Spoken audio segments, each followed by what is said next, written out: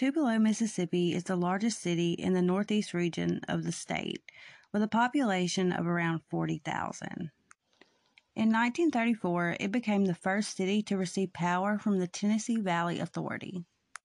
But just 2 years later, in 1936, the city would be ravaged by what remains one of the deadliest tornadoes in American history.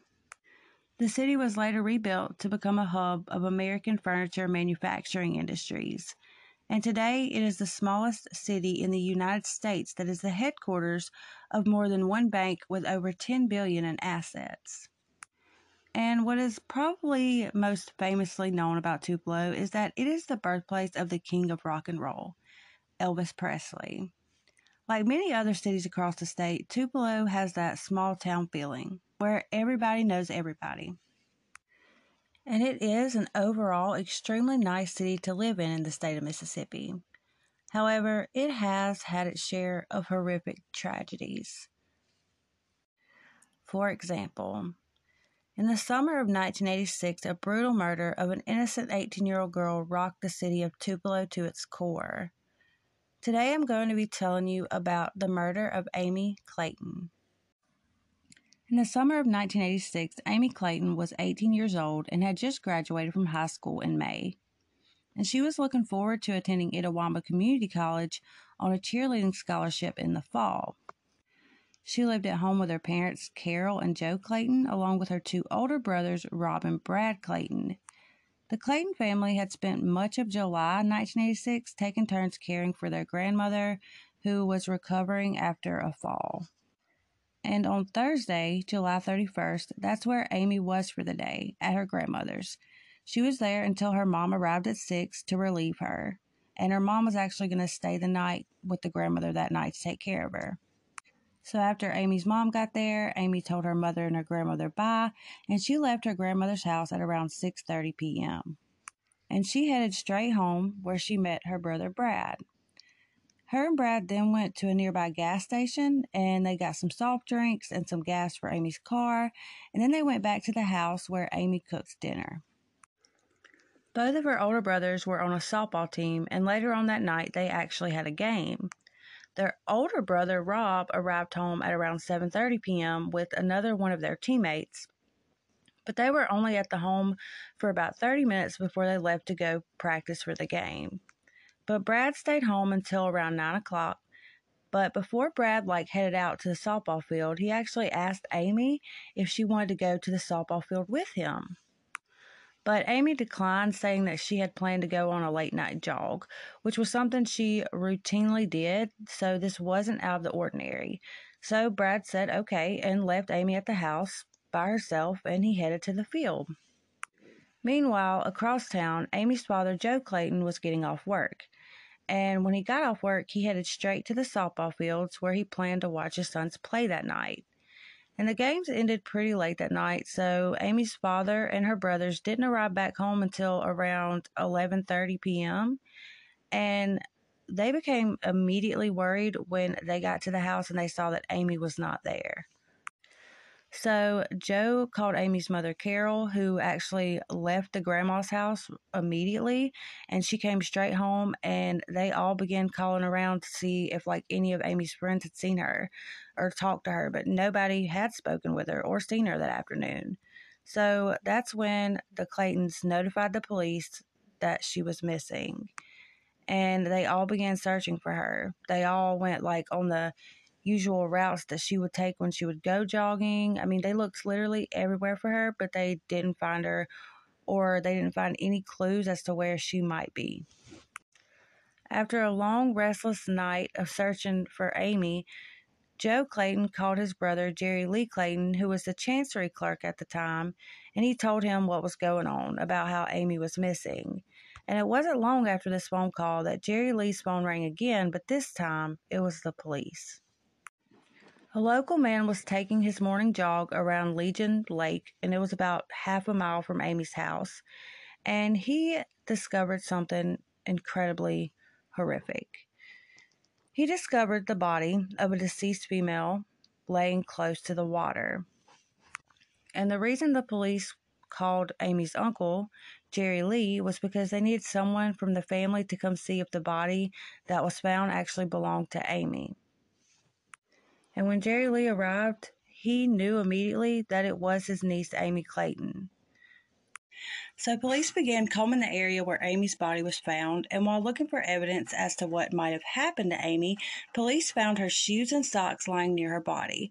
One of the shoelaces had been removed from her shoe and was used to bind her wrists together. And nearby they located a blood-soaked white sleeveless t-shirt and a pair of JCPenney boxer shorts. Dr. Thomas Bennett, the state medical examiner, performed the autopsy on Amy, and he stated that the time of her death was between 10 p.m. and midnight the previous day, so the night that she went out jogging. He also noted that she suffered 34 stab wounds and had been sexually assaulted. Additionally, there were bruises from the impact of a blunt object on her head and various other places of her body.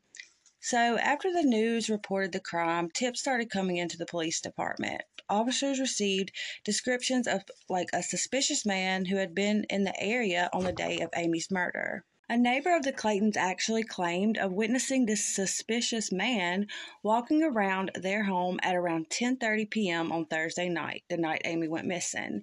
He described this man as being approximately 5'4", with a dark beard and dark hair.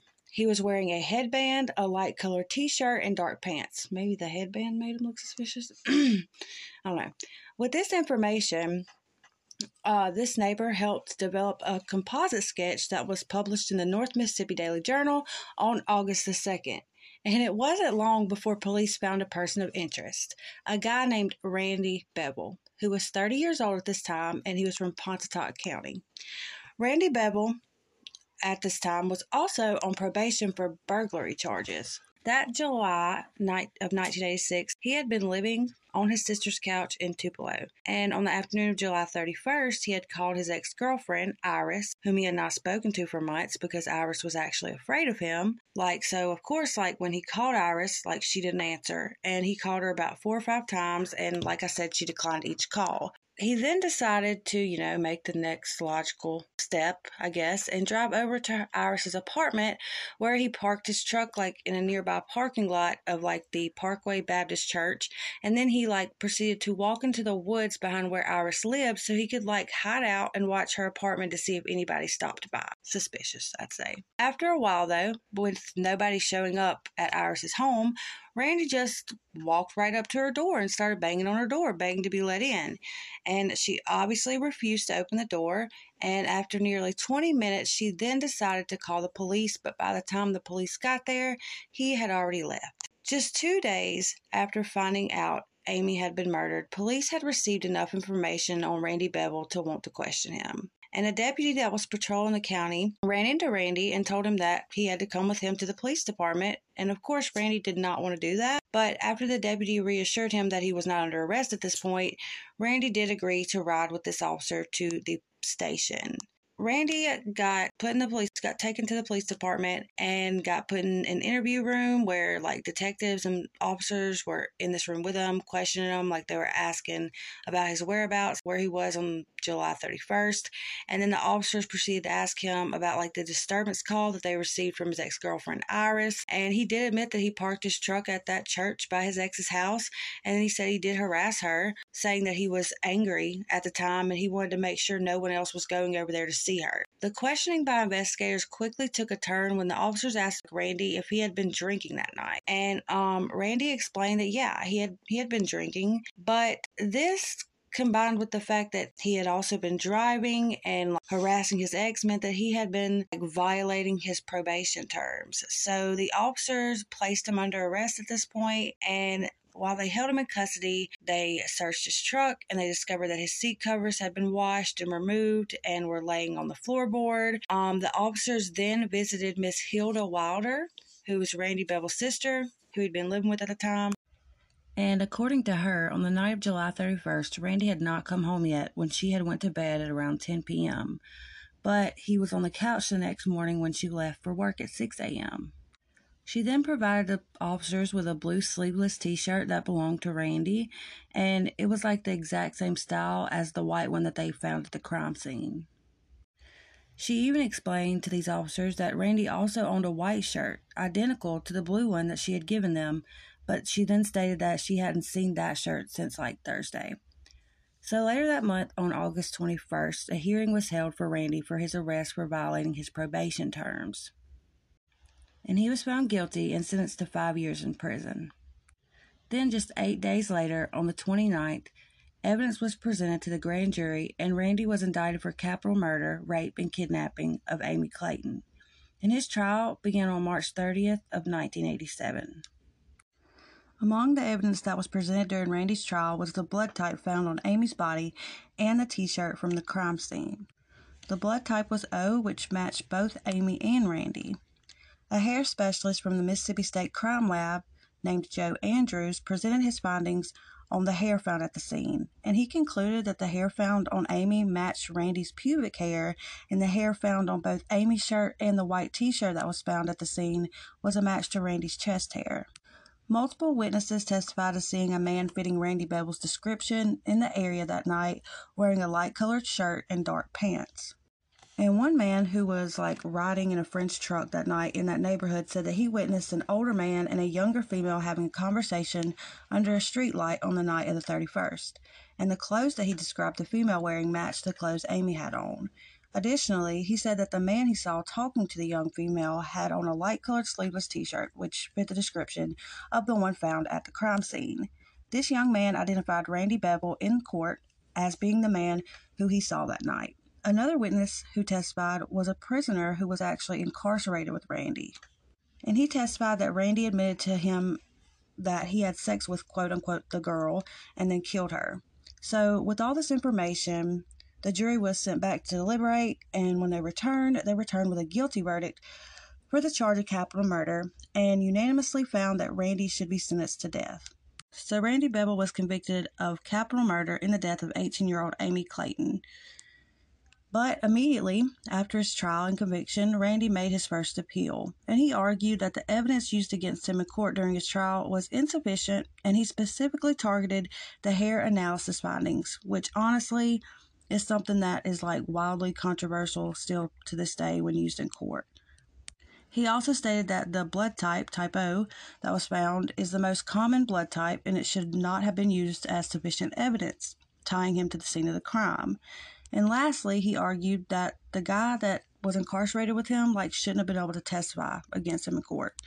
And shockingly, Randy's appeal was successful in reversing his conviction. However, in 1992, he was tried again and was once again convicted on capital murder charges and sentenced to death.